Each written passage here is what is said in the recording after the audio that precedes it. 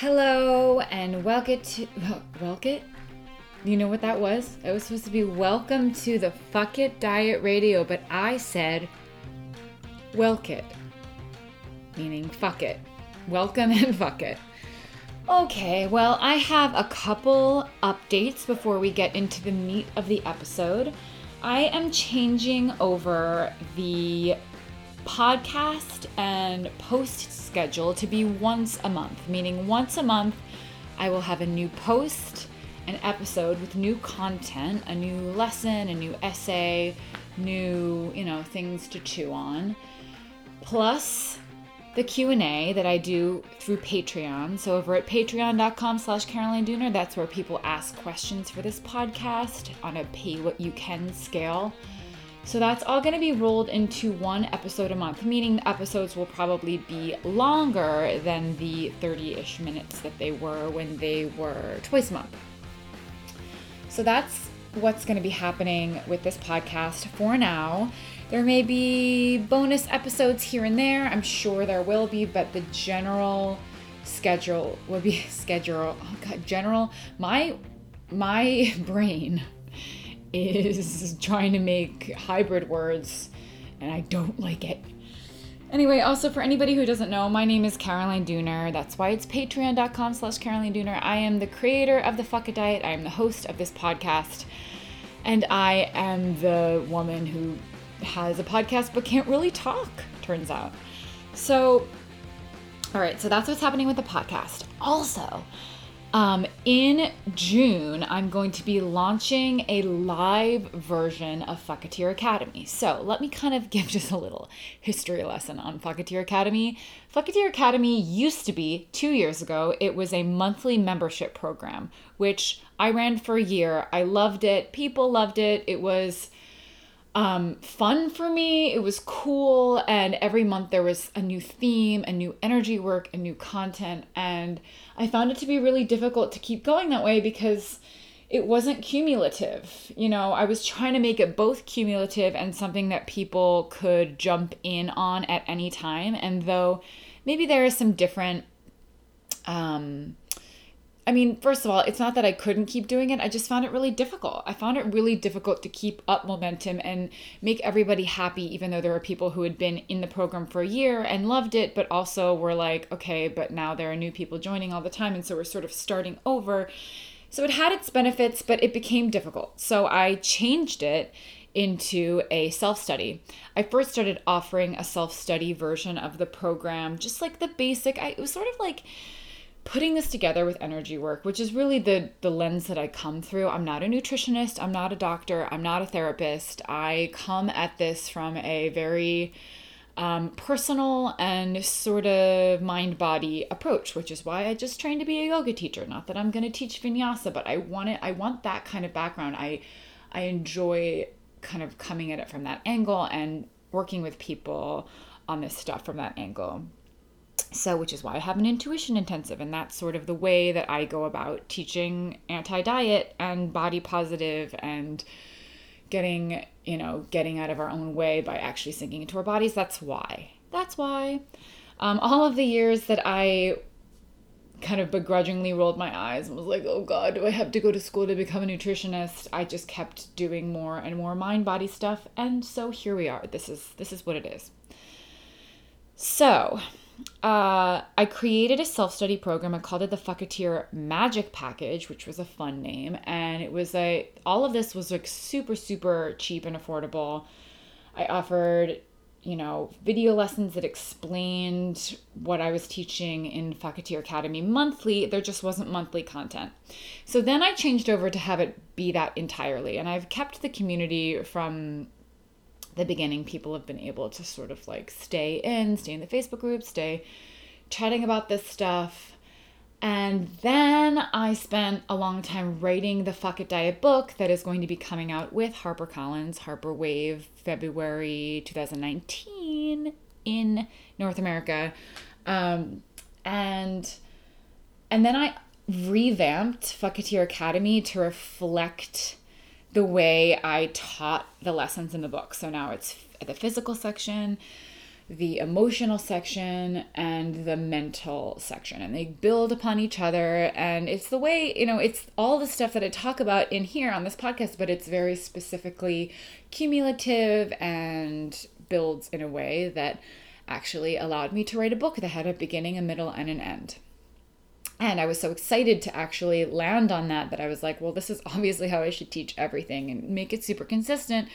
Not only so it's easy for me, but so people have like kind of some anchors, and it can be an easier way to view this entire journey and what's happening.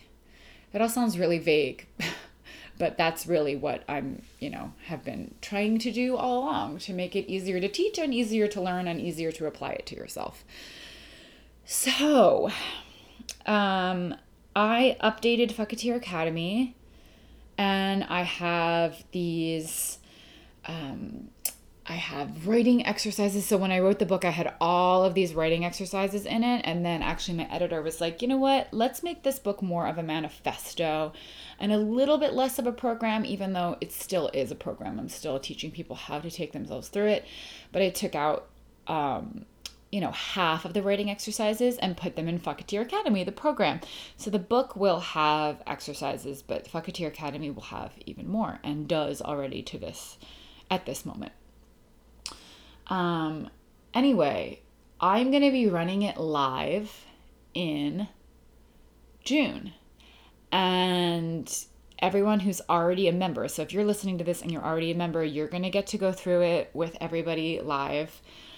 So the way that I want to structure this course, as well as my Intuition Intensive, which are two separate programs, Fucketeer Academy which I've temporarily renamed the Rebel Survival Guide because I was having a name identity crisis. It's going to be taken back to its original name. It's going to be called Fucketeer Academy. It's going to run live every so often, probably only once a year. And other than that, people can buy it, self-study, and then when it runs live again, you can all participate. It's going to be going up in price. I know that I say that all of the time, but I have been super undervaluing the content that's in it, I believe. And so it's currently $175. If you buy it at $175 right now, you're going to be able to participate just like I grandfather people in, but it's going to go up to $350, and it's going to run live at the end of June, early July, and then it's going to be self-study until I run it live again. So that is what's coming up. That also means that next month I'm not going to have a new podcast episode because I'm going to be emailing so much about free lessons and Instagram live stories that I'm going to be doing kind of to answer questions and give some fun free lessons to people on Instagram, to people on my email list. So I don't want to inundate people too much. So for the people who are in my Patreon who do the pay what you can for Q&A, I'm going to have a kind of like secret Q&A for those people so they don't, get shafted. But I'm not going to have a new post and podcast episode next month, but I will in July, and then we'll pick up from there. The other thing is that people call it so many different things. My Intuition Intensive is like the advanced, it's like Fuck It Diet level 2 is what I like to call it. And I sometimes call it Be Your Own Damn Guru, Become Your Own Guru. But really the official title of the program has always been Become Your Own Damn Guru. Also, I just did this yoga teacher training, and one of my two teachers is sort of into this weird, creepy guru shit that I was sort of fielding, and half of us were a little creeped out by it, and we had to go to this like farm that was beautiful, but like there was just some weird guru stuff where you like surrender your soul to this, quote unquote spiritual master who is a human, and I think that it's creepy and I think that it's dangerous, and I just was like smack dab in the middle of that. And a good friend of mine now from the teacher trainer, I would talk about this all the time with her. And I finally was like, wait, do you know that for years I've had a program called Become Your Own Damn Guru because I think that this culty energy is everywhere? And she was like, no.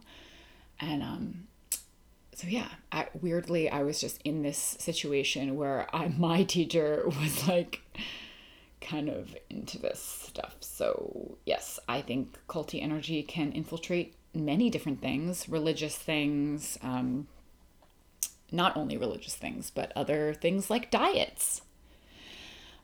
Which is why we're talking about this. I think it's like one of the things that humans do, and I think it's one of the things we need to be super aware of because it can happen in really subtle ways that aren't like super obvious. But it's important to realize when that energy is happening. Anyway, my point is both of these programs, Fucketeer Academy and Become Your Own Damn Guru, are self-study programs unless I'm running them live. So I'm going to be running Fucketeer Academy live in late June. But for now, I've just made, for the first time ever, I've made Become Your Own Damn Guru a self-study. It is more expensive than Fucketeer Academy. It has 46 separate individual video lessons with correlating PDFs, 4 weeks of curriculum. And I'm not like doing a marketing push or anything, but I have had people reach out to me and ask when I'm going to run it again. And the answer is I'm not sure. It might be the fall. It might be after the book comes out. But if you want to join the program and do self-study and join the Facebook group filled with people who are like so amazing and who talk about, you know, the content, applying it to their lives all the time, you are free to do that. But anyway, my point is the way that I'm running my programs, I'm really trying to make it simpler for myself and for people, where I have 2 main programs. Fucketeer Academy is the first one. It's basic fuck it diet stuff that sort of follows the spirit of the book that will be coming out. Then I have Become Your Own Damn Guru, which is more advanced, more to mind, body, energy work stuff and intuition and listening to your own body. And they are both self-study unless they are being run live, in which the people who bought it self-study are able to participate. And I will be running Fucketeer Academy live in June. But if you want to get a price that is cheaper than what it will be going up to, you can buy it now. Anyway, that's it. And then obviously the kind of more slapped together pay what you can version is the Patreon that is kind of linked to this podcast, where I actually answer your guys' questions. There are rewards on there. It's possible that the rewards will be changing as I continue to evolve the way I offer things with the book coming out. I'm just not sure what's going to happen, but for now, that's the way it is. And I thank all of you for participating and for, you know, just going on this crazy journey, trusting me not to be like a creepy guru person who's taking advantage of you and your own autonomy, because that's what happens all the time. And I think it's so creepy. Okay. So that's the housekeeping, guys. That's the housekeeping. So now let's get into this new post. But first I have to find it because of course I don't plan anything in advance. Though I did write it, but I didn't like actually bring it up on my computer. Okay. New posts. Okay. How to eat like a normal person. And the reason that I'm writing this post and calling it this is because people Google this all of the time. How to eat like a normal person. Because everybody feels like a not normal person with food. Because we're all so fucked up. Because society is so fucked up with food and bodies. Okay. How does a normal person eat? Well, this obviously also depends on your definition of normal and your definition of what normal eating is, which is a slippery slope because what is common is dysfunctional, but because it's common, is it normal? ? Here's the truth. Most people are a little disordered with their eating these days. A little or a lot disordered. Obsessive or disordered eating is common, so you could call it normal. Fuck, this is an instance of me going off script, thinking I'm adding something really brilliant, but I've basically already written it. Okay, but it's not normal. It shouldn't be normal, and it's definitely not healthy. Our dysfunctional relationship with food, our obsessive relationship with food is not healthy. So instead of calling it normal eating for the purposes of what I'd like to teach you, I call it ease with food, where you're not overthinking things, where it's actually easy to eat and feed yourself. That's what should be normal. That's not necessarily what is normal and common. But this is how a person who has ease with food eats. They can go through their day and pretty much only think about food when they're actually hungry. They have a strong, healthy appetite for lots of food, and yet their weight stays relatively stable in their own personal weight set range because their metabolism isn't compromised and stressed from dieting and restriction. They eat what they crave, and they crave what they need for the most part. Sometimes salads, sometimes cookies, sometimes fruit, sometimes steak, etc. They can eat a meal and stop in the ballpark of satiation and fullness without overthinking it, without being too precious about how much food they've eaten. It's second nature. It's easy. There is ease. They can eat distracted or tired or stressed or sad and still stop once they get full in the ballpark of fullness, because when food is neutral and the body is fed, food intuition is easy.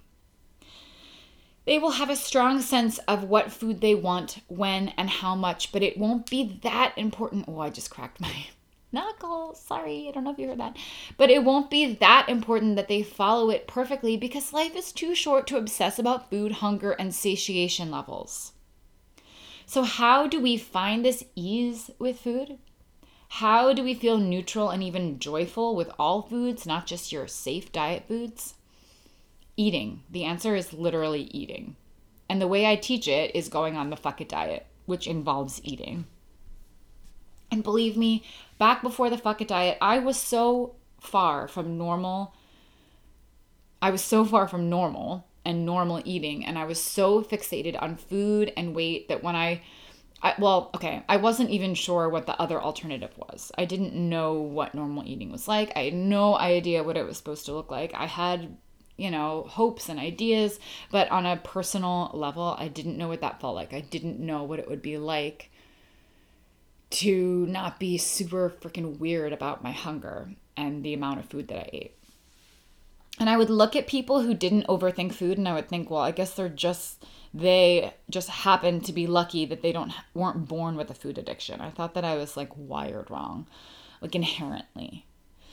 I didn't realize that my food addiction was biologically driven and constantly being made worse by every diet that I put myself on. I didn't realize that in a way we are meant to be fixated on food because food is a fundamentally, that's me fucking up words. Because food is a fundamentally important part of staying alive. So, when the body senses that food access is scarce, our food fixation increases. That is how we are wired. That is the way it is supposed to be. In fact, that is normal. Thankfully, the reverse is also true. Hallelujah. What it means is that once the body knows it is fed and will be fed, it can calm down. The end. So, again, it's stuff I say over and over and over because it is true. But that is the way I would address the question, what does normal eating look like?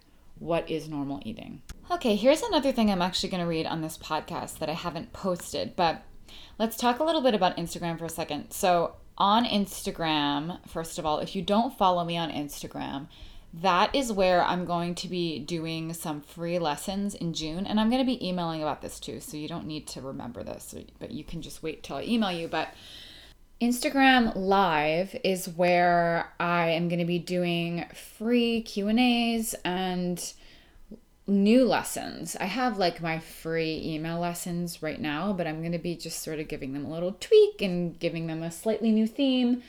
And I'm going to be doing that as part of the launch leading into the live round of Fucketeer Academy in June. And it's going to be happening on Instagram. And this part is all free.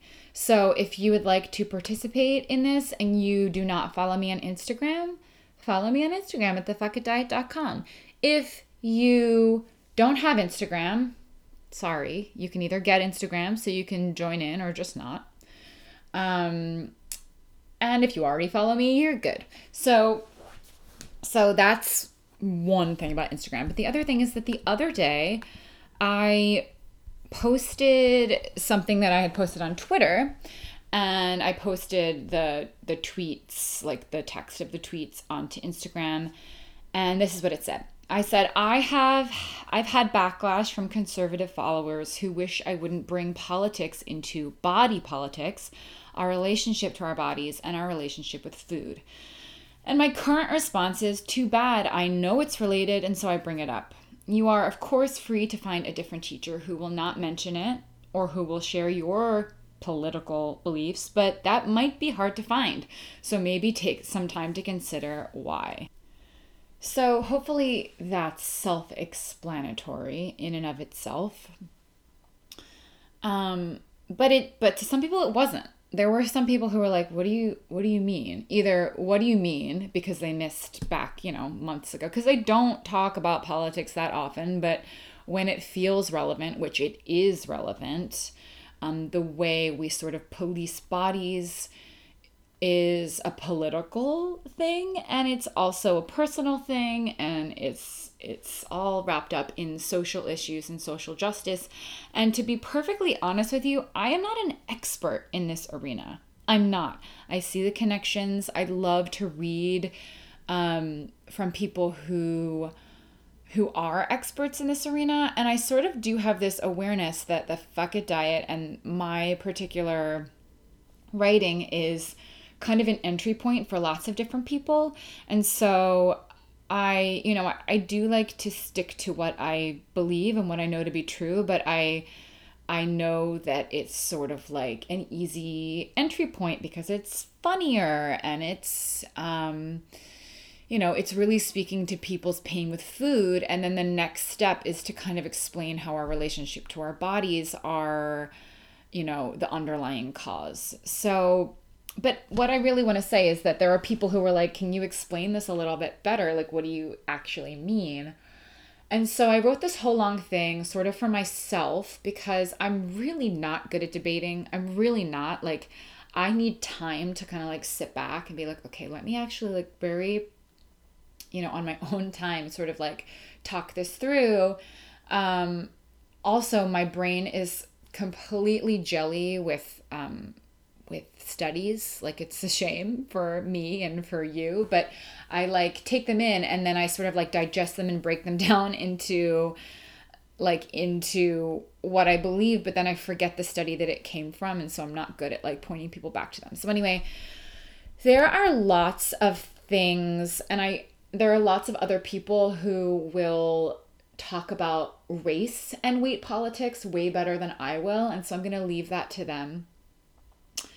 There are lots of sociologists and people who are just great at talking about this connection, and there's so much more to the issue than what I'm about to read. But what I'm about to read, again, is a really nice entry point, or at least taking one corner of the issue and beginning to look at it. So looking at this perspective from a feminist and progressive ideals perspective is important. I think it actually gets really muddied when we start talking about Republican and Democrat, because people then like to bring up examples of Democrats who are either not feminist or not body positive, or who have treated women badly. And there are so many examples of that. So to me, this isn't a Republican/Democrat thing. This is a why feminism and progressive ideals are really, really important to our relationship with our bodies and therefore our relationship with food. So I'm going to read this thing that I wrote. I wrote this long thing to explain just a little sliver of why I believe the things I believe. Okay. So I'm going to talk about why social liberalism, specifically, even though you could get in, like easily could get into how big businesses and cruel capitalism is totally benefiting off of people's insecurities. There's so much there, but I'm going to really specifically focus on why social liberalism is an intrinsic part of body positivity, healing our relationship with the way we look. And I'm going to be focusing specifically on women's rights and how it has affected the way we relate to beauty. Just like I said, and I wrote this, there's a whole connection between weight acceptance and racism that I am truly not an expert on. and that I love hearing people who are experts on it talk about it. So I'm not even going to begin to try and explain because I would probably fail and there would be so much more that would be needed to be said. So I'm just going to sort of like point that out and then but talk about what I feel like I can actually speak to. I already said all this. Again, here's an example of me going off script, thinking that I'm adding something, and I've already written it. Okay. So understand, again, that I'm not blindly endorsing our American Democratic Party. I'm not even really talking about Republicans and Democrat with specificity because they also, through the years, they flip-flop on which are leading progressive causes. I'm not defending our government parties. I am talking about progressive ideals. I genuinely believe that the whole government, for the most part, is corrupt on both sides and that they're all paid off by corporations to support corporate interests. It's a disaster.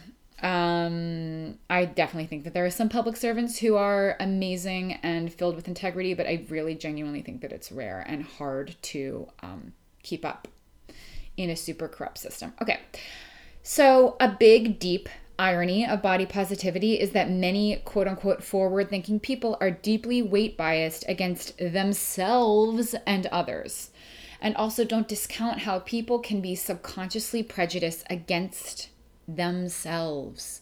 For instance, women have internalized sexism toward other women and towards themselves, even if they don't realize it, learn from the society that they were raised in.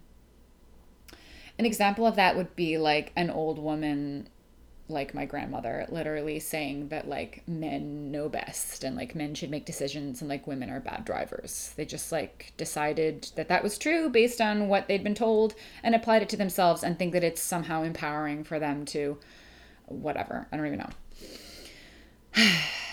So what I'm talking about are liberal ideals of inclusion and progressive ideals of equality and acceptance, as well as current feminism and how and why all this can affect the way that we see ourselves. I'm not citing individuals because individuals will fail us. So let's focus on the big picture. In order to see how the big picture works, we have to zoom out and we have to look back. Until 1920, in America, women could not vote. This was less than 100 years ago. And there are, I like linked to this Wikipedia page that you can look at to peruse all of the many rights that women did not have. It's like Wikipedia timeline of women's legal rights other than voting. So because I know enough socially conservative people who like to talk about this and try to twist it around, I am trying to kind of appeal to that perspective. A socially conservative view might even try to argue that women didn't need rights because they had their husbands to protect them. I literally know people who would say stuff like this. Women have a sacred duty to bear children and fulfill womanly duties, and it is a gift, and it is a beautiful thing, and we should not ask for more. That is a view that conservative and or religious men and women still have today, and the deep danger with this view is that it decides what is best for every woman. It infuses religion into human rights and into policy and law. As somebody who has her own deeply spiritual beliefs, I'm not trying to say that you can't believe what you want, but putting it into the government is inherently what this country was not founded on. And of course, I'm going to say that, and I went off script, and I think that I'm adding stuff, but I'm not. It's coming up. So look around and look back at oppressive religious movements. ISIS is an example. Puritans were another. There have been so many, many more that exist today, that existed in the past. People are ostracized, shunned, stoned, burned at the stake out of a collective fear or for refusing to fit in. And it is very, very dangerous. Saying that women are made to serve their womanly duties at home. And I know that this doesn't sound like it applies to the fuckadite yet, but I promise that I'm coming around to it. Because people do say this, even if you don't know anybody who believes this. This is what a lot of fundamentally religious people believe, and what not every conservative person, but what many conservative people believe, and where the party is going. And so saying that women are made to serve the womanly duties of the home is like saying that Black people are meant to work for white people, that they are suited to little else, that they want to work for white people, and white people treat them well. Like, this is what slave owners used to say. It's God's mandate. These are arguments that people have made with conviction in the government in support of slavery, 200 years ago. People really genuinely convinced themselves that they were right, that God condoned this, and that white people were superior. I am just drawing a connection between deciding what one group of people are meant to do, like what their role is meant to be. That is making decisions for people, oppressing them, owning them, and stripping them of choice and autonomy by law, citing God as the reason. So I know a lot of happily married women who don't think that they're feminists because their life is good. So today's happily married woman saying that feminists are just complaining and that everything is great and fine is like Kanye West thinking that slavery was a choice. Just because your life today is filled with option and opportunity and wealth doesn't mean it always was that way, and it doesn't mean that it is that way now for every person. It doesn't mean that we don't need to protect this freedom fiercely and continue to learn from the past and see how it's still affecting the present.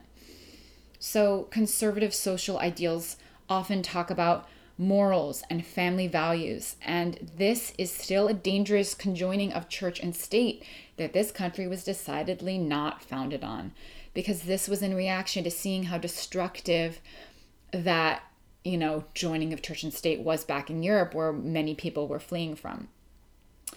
The biggest irony of rule-spewing religious conservatives, in my personal opinion, is that they could not often be more different than the Christ that they claim to love so much.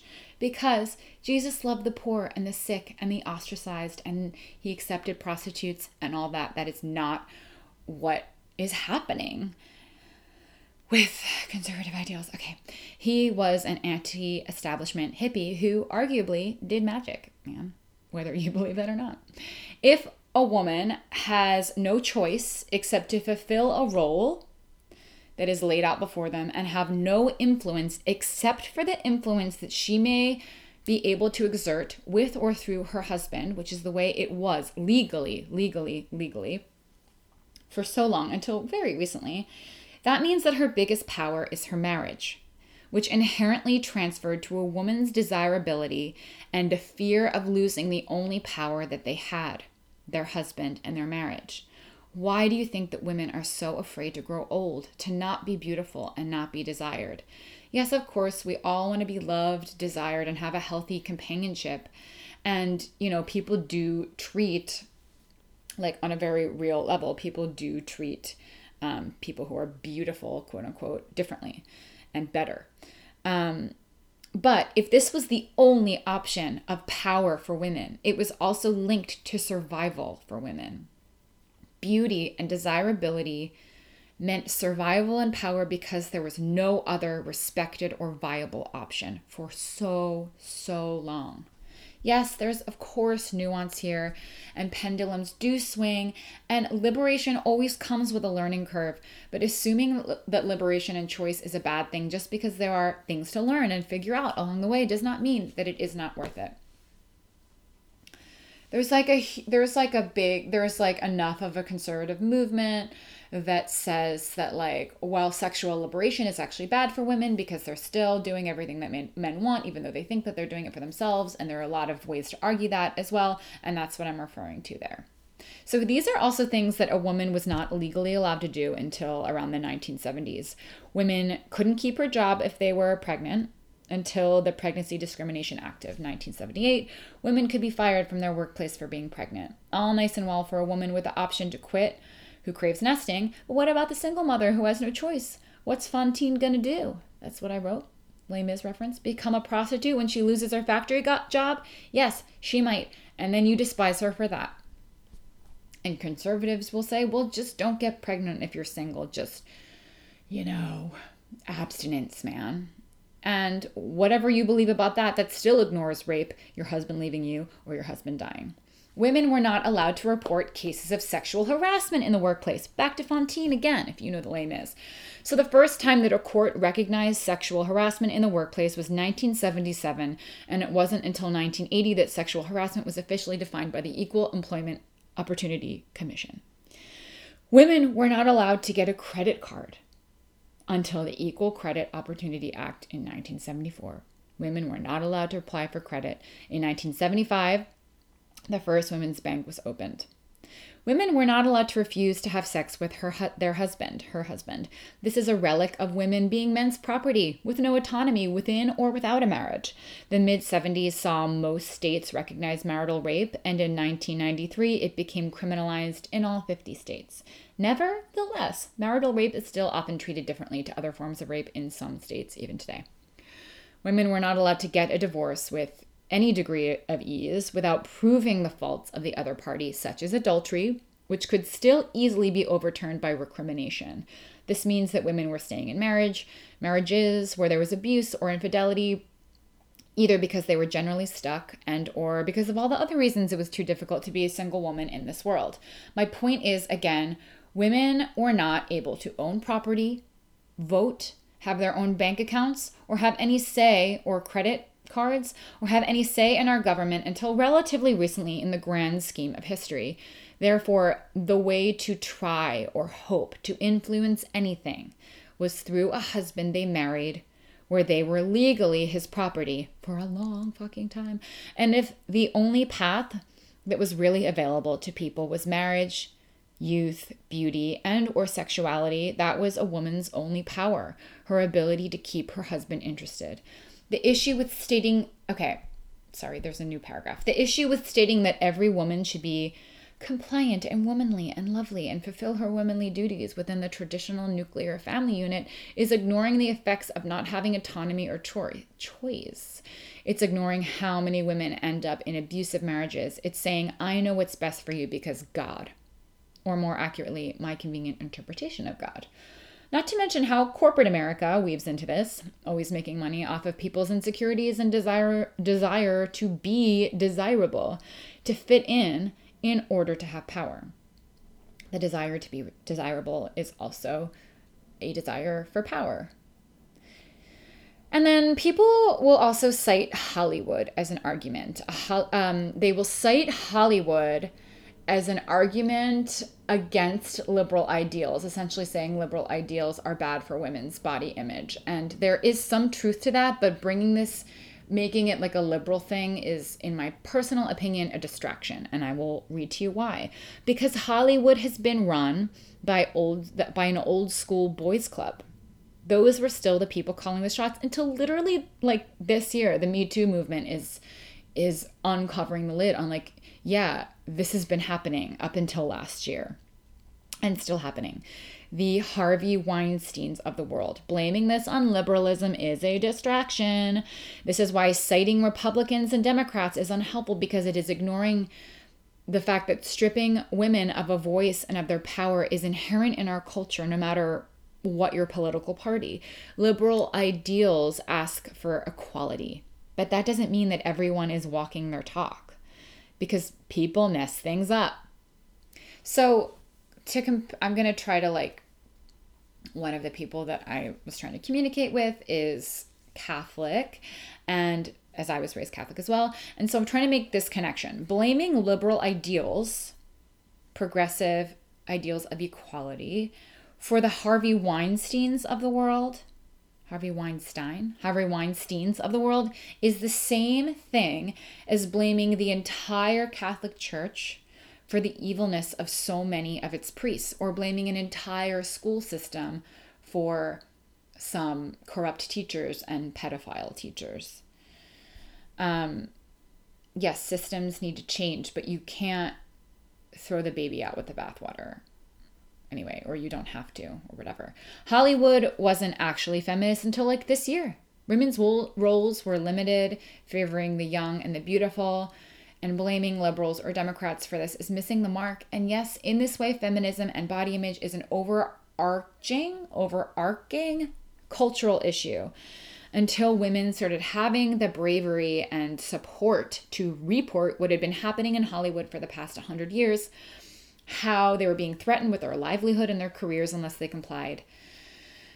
Do you see why feminism is still important? And of course, this is the only reason I'm using Hollywood as an example is because it's being sort of like, it's being twisted in this way where it's like, see, liberals are like bad people too. And that is missing the mark. That's just using the situation as a way to try to convince everyone that your way of looking at the world is correct, where you have to zoom out even further and see why this is like more inherent in the way that our culture works. Okay. Wow. My mouth just wants to like really rush. And so it's trying to just make hybrids of every word. So you know what I mean? Conservatives might say that women's biggest problem is that today they have too many options and that too many choices isn't freedom at all. And that might be easy for certain people to say because they're living their truth in a traditional role. And that is all and well and good for them. But ignoring other people's autonomy is a problem, and it has serious ripple effects.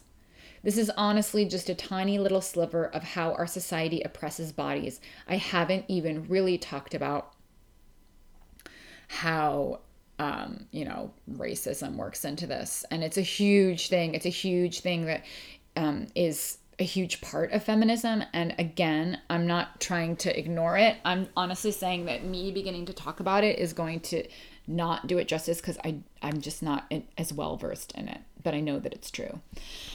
And I hear that it's true from the people who are experiencing it. So this is not man-hating. My feminism, most people's feminism is not man-hating. That's not what this is about. That's not the point. And this also isn't deriding women who are in traditional homemaker or caretaker roles at all. You are allowed to choose what you do because it is a full-time job. If you are not going to take care of your children, you need to pay somebody else to. It is not bad to do any of these roles. It should be your choice. It is just zooming out and looking at how historical context still affects the way we operate today and the way we look at beauty. Okay, that was fucking long, man. That was so long. Anyway, I hope that that's helpful. I hope it's not alienating. I hope it actually makes it clearer what I'm talking about. I know that a good amount of you totally understand and agree, and I don't know if some of you don't, and if that was helpful or if that still, alienated you. People are so stuck in their beliefs that it's just really hard to communicate with people who don't agree with you. It's just hard. It's really hard. It's why I don't go out and try and convert bodybuilders to the fuck it diet because I don't fucking want to hear it, Okay, now let's answer some questions. Let's see how long this has been going on for. Oh my God, 42 minutes already. Are you freaking kidding me? Okay, this is going to be a long episode.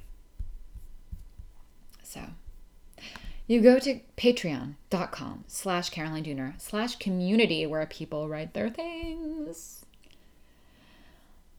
As always, I don't freaking know what I've already read. That's a shame. I really don't know what's wrong with me. Okay. Maybe I haven't answered any of these. Oh, I think I haven't. Okay, I'm going to start with this one from Jen. Hey, Caroline, I want to thank you as well for your work and your podcast. I get so much out of what you provide, and your podcast is my favorite. Oh, thank you. I love how the questions bring such a variety of information to each episode. Yes, I'm so glad that you feel that way. It's the only podcast I listen to every episode. I listen to every episode. Smiley face from her and the smiley face from me. Anyway, my question is that my energy, self-work, oh my God, I'm so sorry that I'm reading so poorly today. Okay. My question is that in my energy and self-work, I've come across the idea that if we keep coming back to an issue or feel stuck on something, it's because we still have more to learn from it. Just wondering if you have any thoughts or have experienced it. Guys, I really need a better system for knowing what I've already read because I might have already done this one, but you know what? Let's just do it again. Yes. I mean, I don't know that that's very helpful. I'm just confirming what you believe. If we keep coming back to an issue or feel stuck on something, it's because we still have more to learn from it. That's exactly what I believe. So I once learned from this energy work teacher who, speaking of gurus, I think she was fucking culty and I hate her. I don't feel bad sharing who it is. But I'm not going to say it now because I don't want to be sued, okay? And I paid a lot of money to train from her. And though I think that it's a very focused way to get people to spend time in their bodies processing stuff. Like, it's not that I don't think it works. It's not that I don't think that there is benefit to it. It's one way. And the way that she marketed to us and that she wanted us to market to our students really rubbed me the wrong way really, really quickly. And so I very quickly distanced myself from her. And I'm not saying that her work doesn't work. I'm not saying that the methods that she teaches or that she practices herself aren't like a great way for people to start doing energy work. But there was this energy of like, once you do this, it's healed and it's gone forever. And this is the one way to do this thing. And my way is the only way, or my way is the best way, or my way, I can't tell you all my secrets, all this weird fucking shit that I very quickly was like, this sucks. I hate it. So yeah, anyone who says like, abracadabra, you are now fully healed of this like mother wound or whatever is just bullshitting you. And I genuinely think that self-work and energy work and processing old pain and old trauma and old patterns really does take a lot of time and a lot of commitment and a willingness to really just continue to dig deeper. So there's nothing wrong if you feel stuck on something for a long time. It doesn't mean that you haven't made progress, but there's still more to learn. There's still more to process. Maybe you've worked through one part of it or one aspect of it, and there's still more to do. And I've definitely experienced this, and I hope that that's helpful. Okay.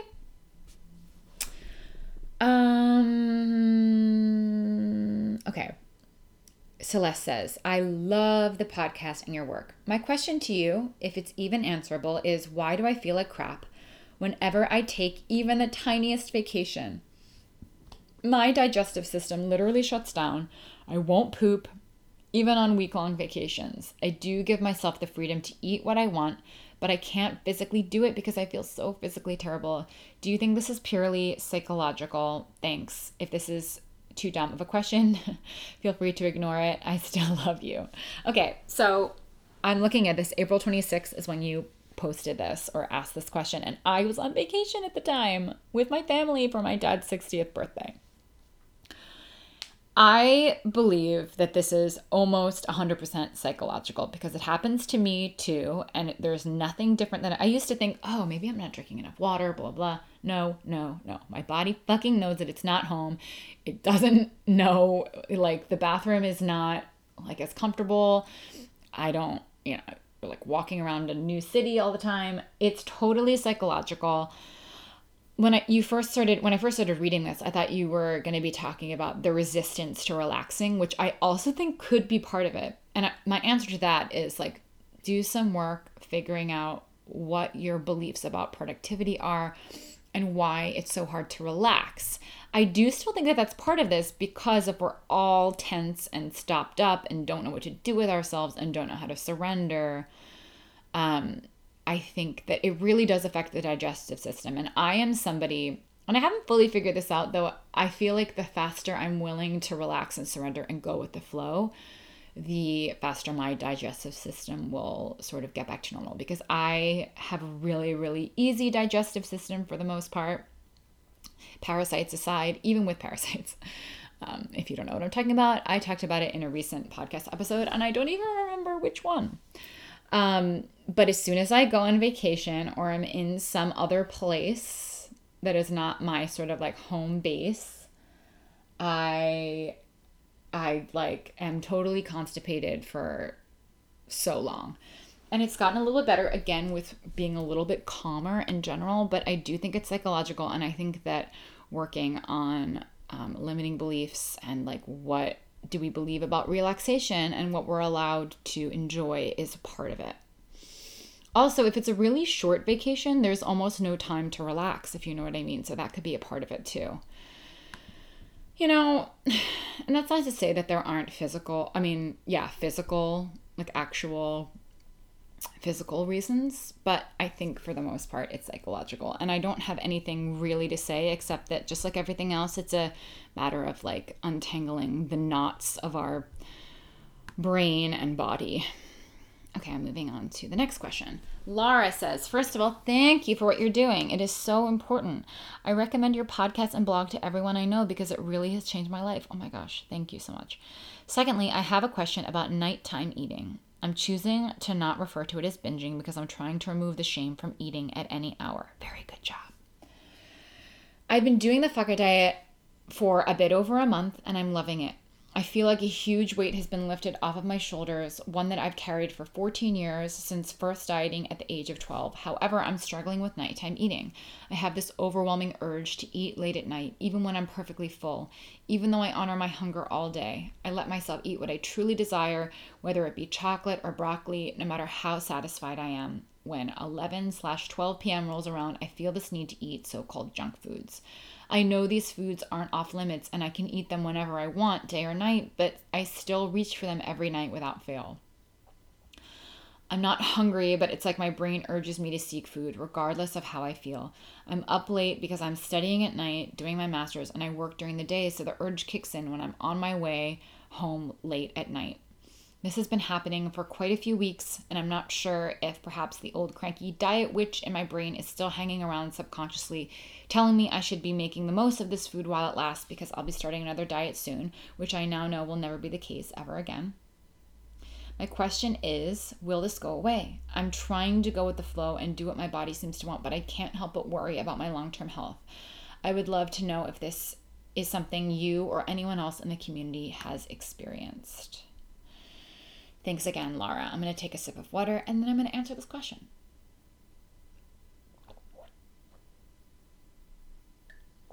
All right, I should just edit that out, shouldn't I? My water drinking. Okay. So yes, this is something that many people experience. I definitely experienced this, but what I was more experiencing a little bit more than this was like genuine hunger at night, even though I didn't understand why, that I had to surrender to. But even still, I know that many people who, especially because you're only 1 month in, so there's still, I don't know what your eating was like before, but if you have been dieting for 14 years, there is definitely an aspect of your body that needs to, quote unquote, overeat, because there is this sense of your body needing to make up for a lot of lost time. So I think 1 month in, it's both physical, genuinely physical, even though you don't feel hungry, and psychological. So I do not condone calorie counting in the long run at all, but there is maybe potentially some benefit in making sure that you're actually getting enough during the day, because I have had things where like I'm not that hungry during the day and then I'm starving at night. And I know that that's not what you're saying, but if you're 1 month in, it's possible that your body needs more food than you're used to being hungry for. And it's really amazing that you're following that. So making sure you're actually getting like 2,500 or 3,000 or 3,500. And I don't like to go this route because it kind of gets into me prescribing what people should be doing and then people overthink that.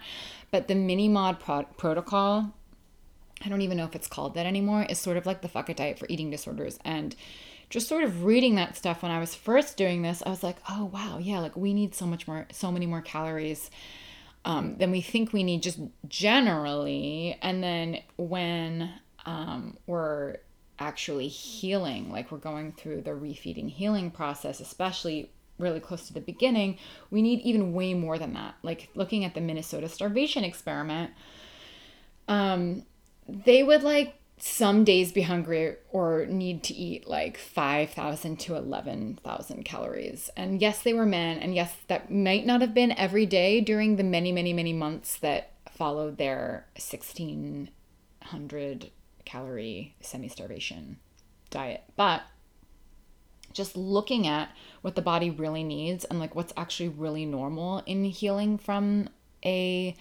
suppressed metabolic state can be helpful to see that nothing is wrong. 1 month is still early into the process. And the other thing that you can do is just begin to do a writing exercise before, during, or after this eating, just to really tap in with what's happening. There's no need to stop eating, but just allowing yourself to both eat and to check in with maybe what your fears are, maybe what's going on emotionally, maybe what's going on mentally, will just help you make sure that you are taking care of both your physical hunger needs and your mental and emotional needs. And I hope that that's helpful. And I hope to hear both from you about how that feels and also from other people who may have experienced this at the beginning and then that slowly just went away as the body knew that it was going to be fed. Okay, moving on to the next. Rina or Rina, Riina. I don't know how to pronounce your name, but I hope that one of those are correct. Hi, Caroline. Thank you so much for starting this movement and the Fuck It Diet blog podcast. And you're so welcome. Though I do want to say that, body positivity and body positivity and normal eating, I technically did not start the movement, but I do have kind of a specific way of teaching it. Okay. Really excited for your book to come out next year. Yay, me too.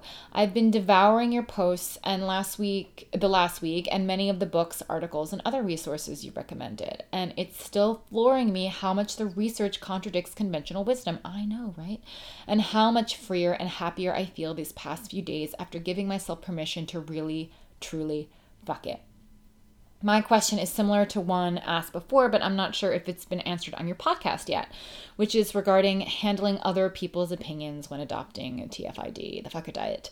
This is all ringing so true with me that I've been so excited to share it with important people in my life, but every time I have, the reaction is the same. Excitement that I'm relaxing about being so militant about counting calories. Yay, we can go out for drinks and brunch together. Being happy that I'm happy, girl power, woo woo rah rah. But then a comment is invariably added along the lines of just be more balanced, i.e., glad you're going to enjoy food again, but maybe just don't eat the whole carton of ice cream, Or this is great news and you eat so healthy as it is. I'm sure you'll just continue to eat that way for the most part. Ugh. Or you're already so thin, you don't have anything to worry about. Or you work out, girl, so yeah, eat what you want. Or yada, yada, yada. Point is, they are really not understanding what I'm saying. They still equate slender with health and non-dieting with mindfully balancing your food intake. My question is, how much of your decision to do the Fuck It Diet did you share with your friends and family? This is such a good question. How do you continue to stay on this path of relaxing around food and body image issues without allowing the rest of the world's opinions to cloud yours? Did you try to share this information with other people or just keep it to yourself the first few months or year? I guess I'm looking for both answers about how to navigate the real world while adopting the Fuck It Diet, while also wondering how long it took you to come into your own with it and not care about the good opinions of other people. It is certainly the hardest part. This is still her speaking. I made it sound like I was beginning to answer, but I'm not. It is certainly the hardest part of this, to let go of the fear of gaining weight and the fear of what other people are going to do, think, say, and do about it. Yes, it definitely is. I think for us to have spent years yo-yo dieting, other people's opinions definitely are more important to us, or we wouldn't have allowed them to tell us that we were fat and needed to lose weight in the first place. Thank you for all you do, and sorry if this was really long. From a fellow Philly gal, 4 days into the Fuck It Diet after 17 years of chronic yo-yo dieting. Oh my goodness. Okay, well, you posted this April 28th, so now, hopefully you are 21 days into the Fuck It Diet? Okay, this is a great, great question. And I totally empathize, and I know that other people do too. And it's really frustrating because we want everyone to understand what we're doing. We want everyone to support us. If everybody believed the same thing and we were just this outlier, that needed to just let go of some crazy thing like eating dirt or whatever and come back into the way the whole world works, this would be so much easier. But everyone is really messed up with food. So personally, I spent a lot of time online reading about it, reading books, writing about it in the beginning. And so I had an outlet that helped me focus on it, but I didn't have my full name on there because I knew that people wouldn't understand what I was doing. And I felt like I had to try to explain it to my mother, but she didn't understand in the beginning. And she still only half understands, genuinely. Which is super annoying, but I've had to come to terms with it because I have no other option. Both of my parents think it's really cool at this point, though they hate cursing, that I'm clearly happier and saner, and they're like amazed that I have a book deal. They like are afraid that I'm gonna like say something stupid, and like that they have to continue to like teach me to be like a good, sweet girl and like whatever, just like stupid bullshit. But they're like amazed. And my dad has read, an early manuscript of the book and like sort of agrees or like thinks he agrees or whatever, but like he definitely has his own stuff with food and exercise. My mom definitely does, just like most people do. And so I have to my brother and sister both do too. It's like, like disordered eating, like slight disordered eating that many people have. So they're able to convince themselves that it's normal. And I guess they just aren't miserable enough to need the fuck it diet or something. It's not fully clear, but most people will be like, oh, that's so cool. Yeah, just be balanced. And then they won't do it themselves or they won't understand. And we can't do anything about that.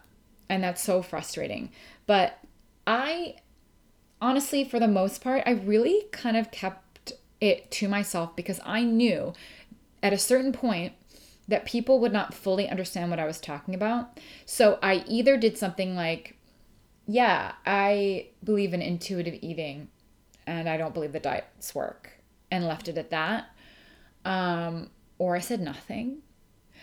And I was anonymous. I was Caroline Hagen, so I had a pen name on my site for like 2 or 3 years.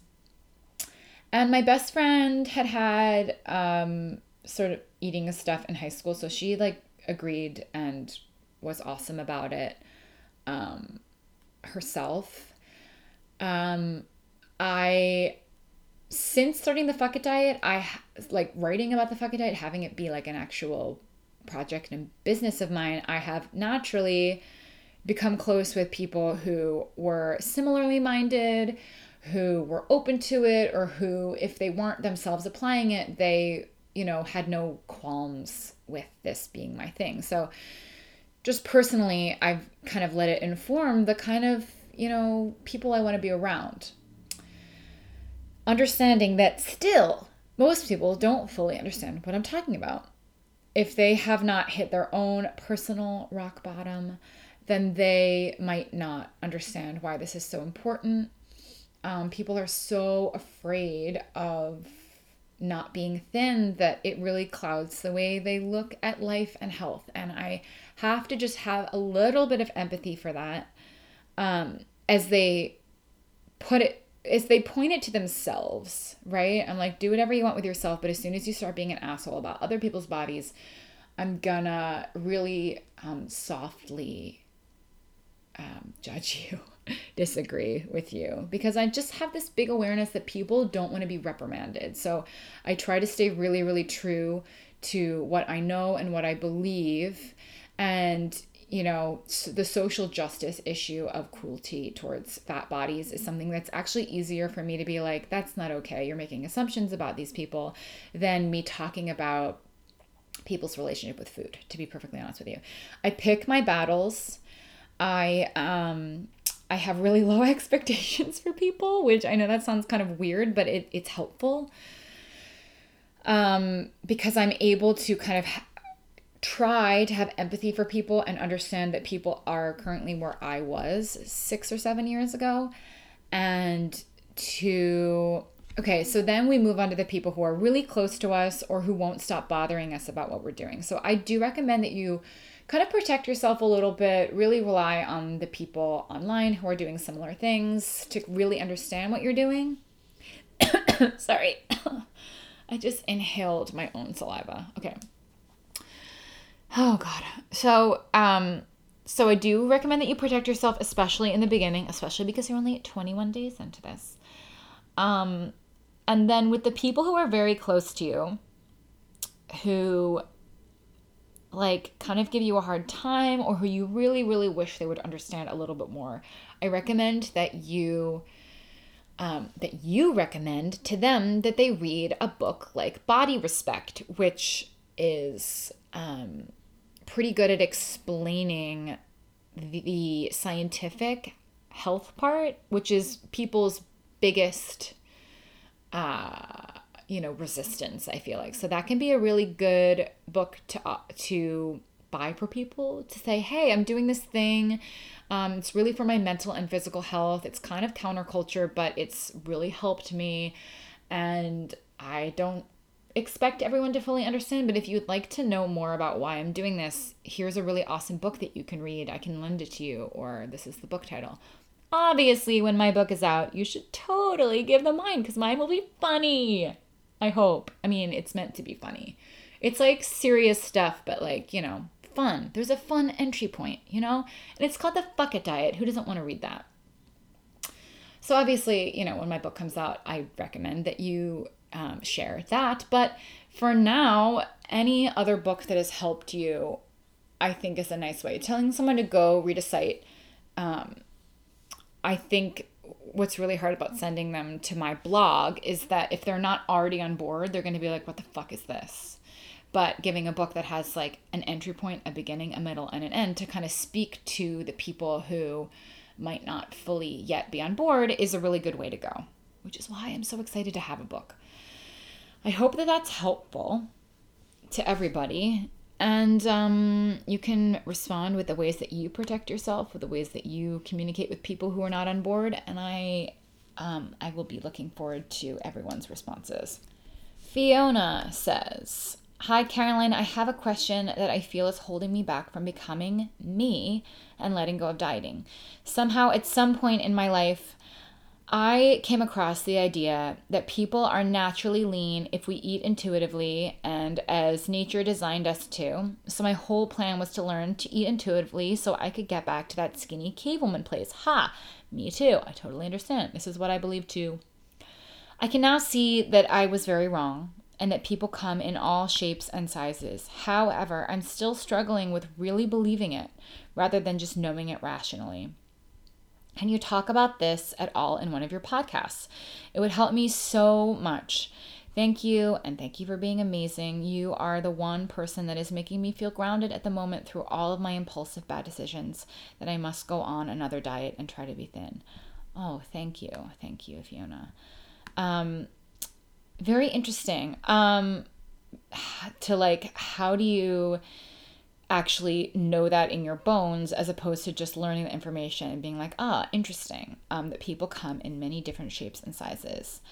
Both to apply to yourself, I imagine, more than other people. Like, you didn't say this, but this sounds like the thing that people are like, oh yeah, I can apply this to other people and be like, yeah, they're naturally, this shape that's not perfectly thin, but I am supposed to be thin.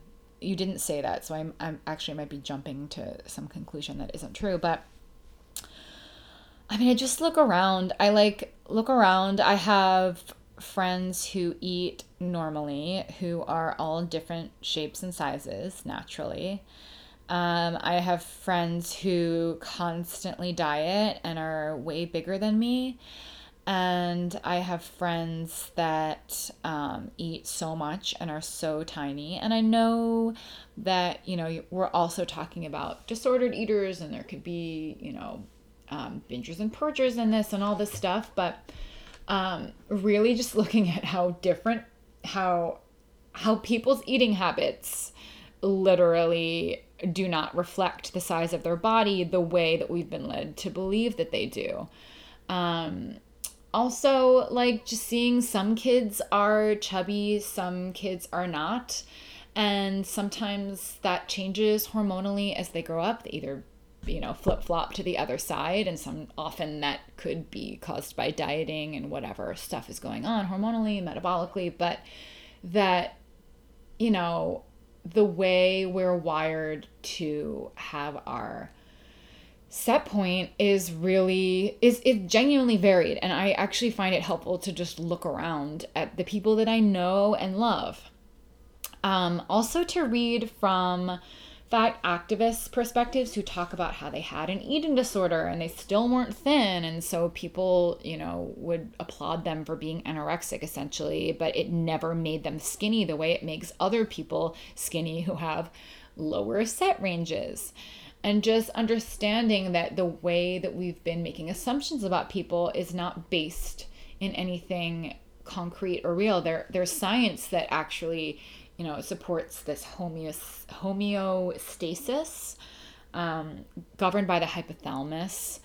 And, but then, so that's like looking at the, the hard facts of it, but then really listening to people's stories and like looking at the humanity of the issue can help you see how it's actually coming into play in actual human beings' lives. And I think that that's the best place to start. If anybody else has any other response or ideas about ways that they've come to truly, feel it in their bones and know it in their bones, that is great. I would love to hear.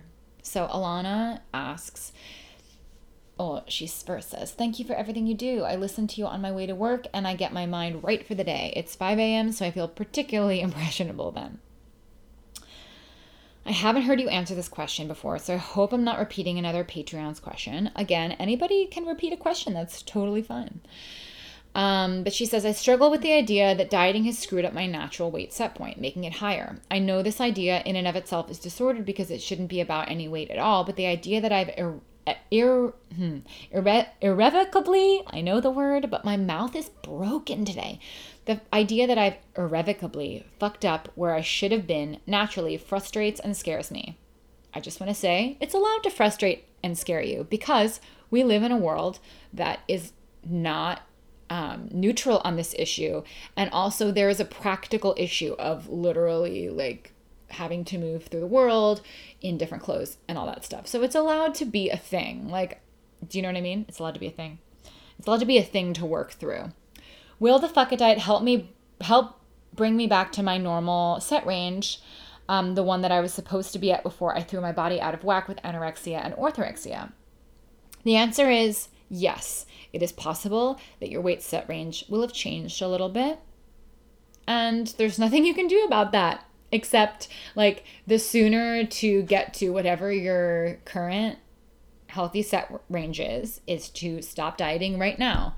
Because the way to continue to screw up your natural weight set point and to make it, higher which is the opposite of what dieters think they're doing, is to keep dieting. So I know the issue with this answer is that sometimes it like plays into people's fear of weight. I'm like using that as a way to get you to stop dieting. I'm like, if you want to keep making your weight set point go up and up and up, stop dieting now. And that inherently is using people's fear of being fatter to make them stop dieting. So I see the issue with that, but it's true. And just beyond weight and changing your weight set range, to reflect the body being afraid that there isn't going to be food in the future, it also messes with your health. So you can also look at it from that perspective. Like you can be thin and restricting and totally messed up with your health because you're dieting. Do you know what I mean? And the only way to heal yourself is to eat and gain weight and let yourself go through that process. And I understand why the fear is there. Like I really do, because we live in the culture that we live in. But that's just the truth. And so no matter what is happening, the answer is to eat. because that's the way that the body will heal that dysfunction. She said, also bonus question, how big is the typical set range? Are we talking 5 pounds or 50 pounds? That's a great question, actually. And I don't know that there's a solid answer for that, because I know that that it can vary. I would say, I think a natural weight set range is like 15 to 20 pounds, but that could also be different. Okay, I'm talking out of my ass right now, and I really, really, like, I'm going to say this, and it might not be true, but I feel like, I feel like the lower, I feel like it's relative. The higher your weight set range is, maybe the higher the bigger the range. That's like not based on anything legitimate. That's based in just like the people that I know and what I've observed. But also, let me just say, I think the weight set range, like a healthy weight set range where you're not yo-yoing back and forth because you're binging and repenting, but you're like generally eating normally, and you're vacillating because of seasons and general changing activity level and whatever else, hormones, etc. I think it's like 20-ish pounds. But you know what? My big disclaimer is I can't really answer that question because I don't know that science knows the answer to that question. I'm merely going off of what I have observed, which is purely anecdotal. And so, where normally I'm talking about things that are a lot more steeped in metabolic science, this answer is not. Okay. And she says, again, thank you for giving us strength. Love you. Oh, thank you so much. I hope that was helpful. I know that questions like that are like really just wanting to be calmed down. And it's really hard to in a culture that is so obsessed with weight. And so I want to empathize with you for being scared and resistant to like be ostracized. But also how important it is to change our own relationship, and like beginning to change the way the culture looks at this is like really the only answer. Okay, the very last question for you guys is, I've been following the Fuck It diet for over a year now, and I consider myself pretty normal with food. There are always things to work on in that area, but eating no longer causes me anxiety or isolation from friends, which were two of my main goals when I started. In the last few weeks, I've noticed that I lost a little weight. It was unintentional and could have been due to the fact that I'm landscaping again now, and that it's warmer out, or that my body is now returning to the low end of my natural set range. I noticed that when I realized this happened, I had an internal, yes, I'm thin again. I always have been, but now I'm back to where I was before I started the Fuck It diet and gained a little weight. Now, I don't think there's a problem with being happy with my body, but I think there's a bit of a problem with the fact that I'm quietly celebrating the fact that I can fit back into old clothes and feel quote unquote normal again. It seems to me that my work here is not done. It almost seems like the food journey and the body outlook journey are two very different paths of their own. I would go so far as to say that they are not two completely different paths, because they do affect each other, but they are two different journeys that can, that we need to go on, but they do affect each other. I understand how to get over food phobias, but what about the fact that I am deep down much happier now that I'm thinner again? What's the next step in becoming happy no matter what my body goes through? As I know very well, it will fluctuate a little bit. Thank you, Caroline. So great to have a resource like you. Thank you. Okay, I've experienced this. This is what I experienced when I went on the Fuck It diet. I gained weight. I bought bigger clothes. I surrendered to this being my body. I didn't know what was going to happen. And then a year-ish in, I lost weight naturally.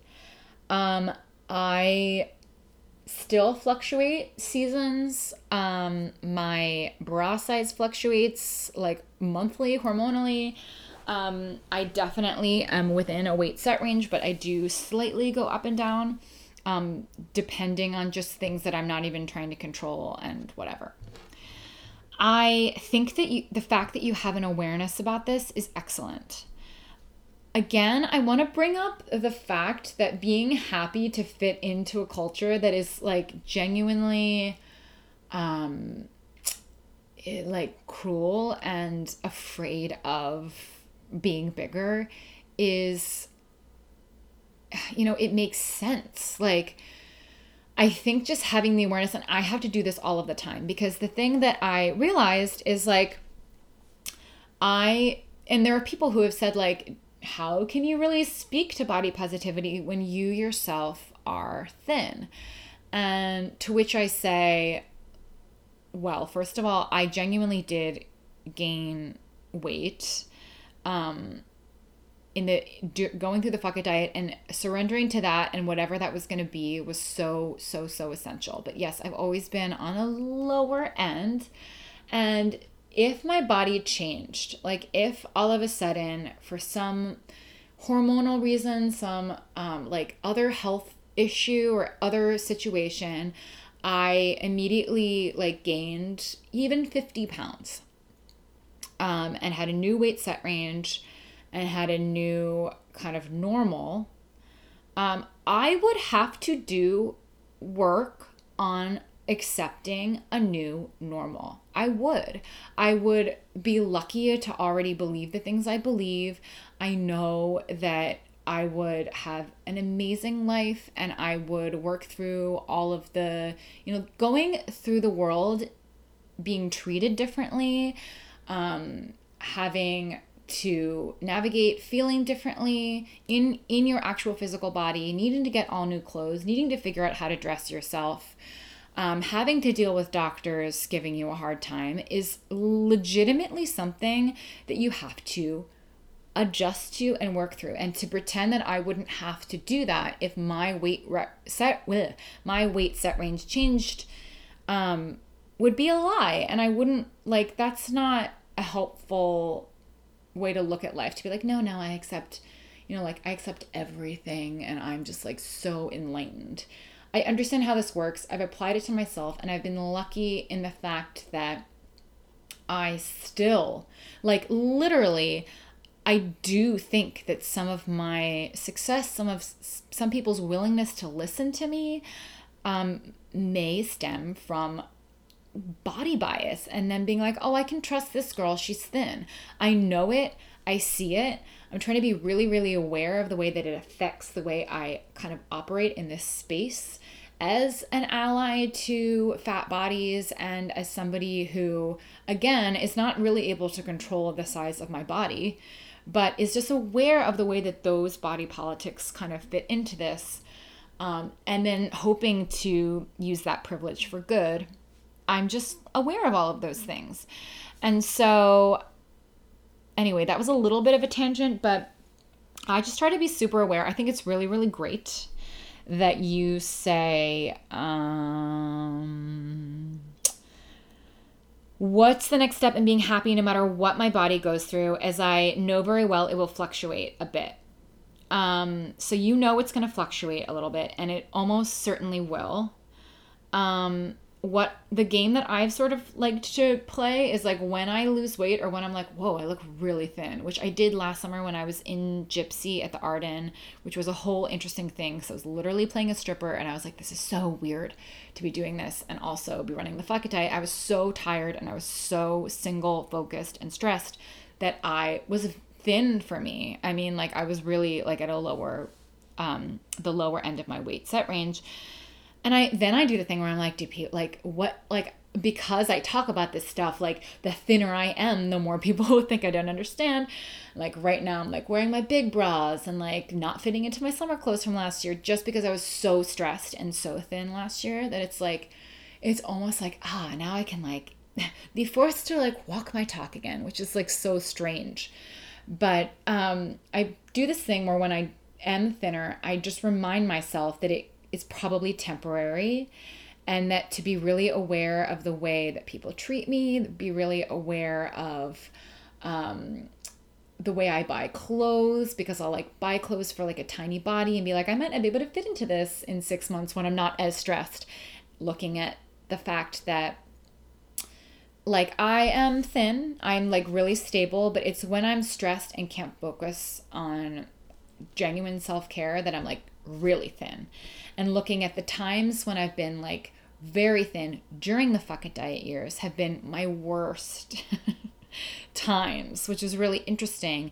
Somewhere in the middle has been like normal times, and then higher rarely happens, but it's happened, and I have faced that with, this is just a fluctuating body, and then it inevitably fluctuates. And then when I lose weight again, naturally, I just remind myself, I like really try to be really aware of like, it's so interesting. The way I used to think about this was this.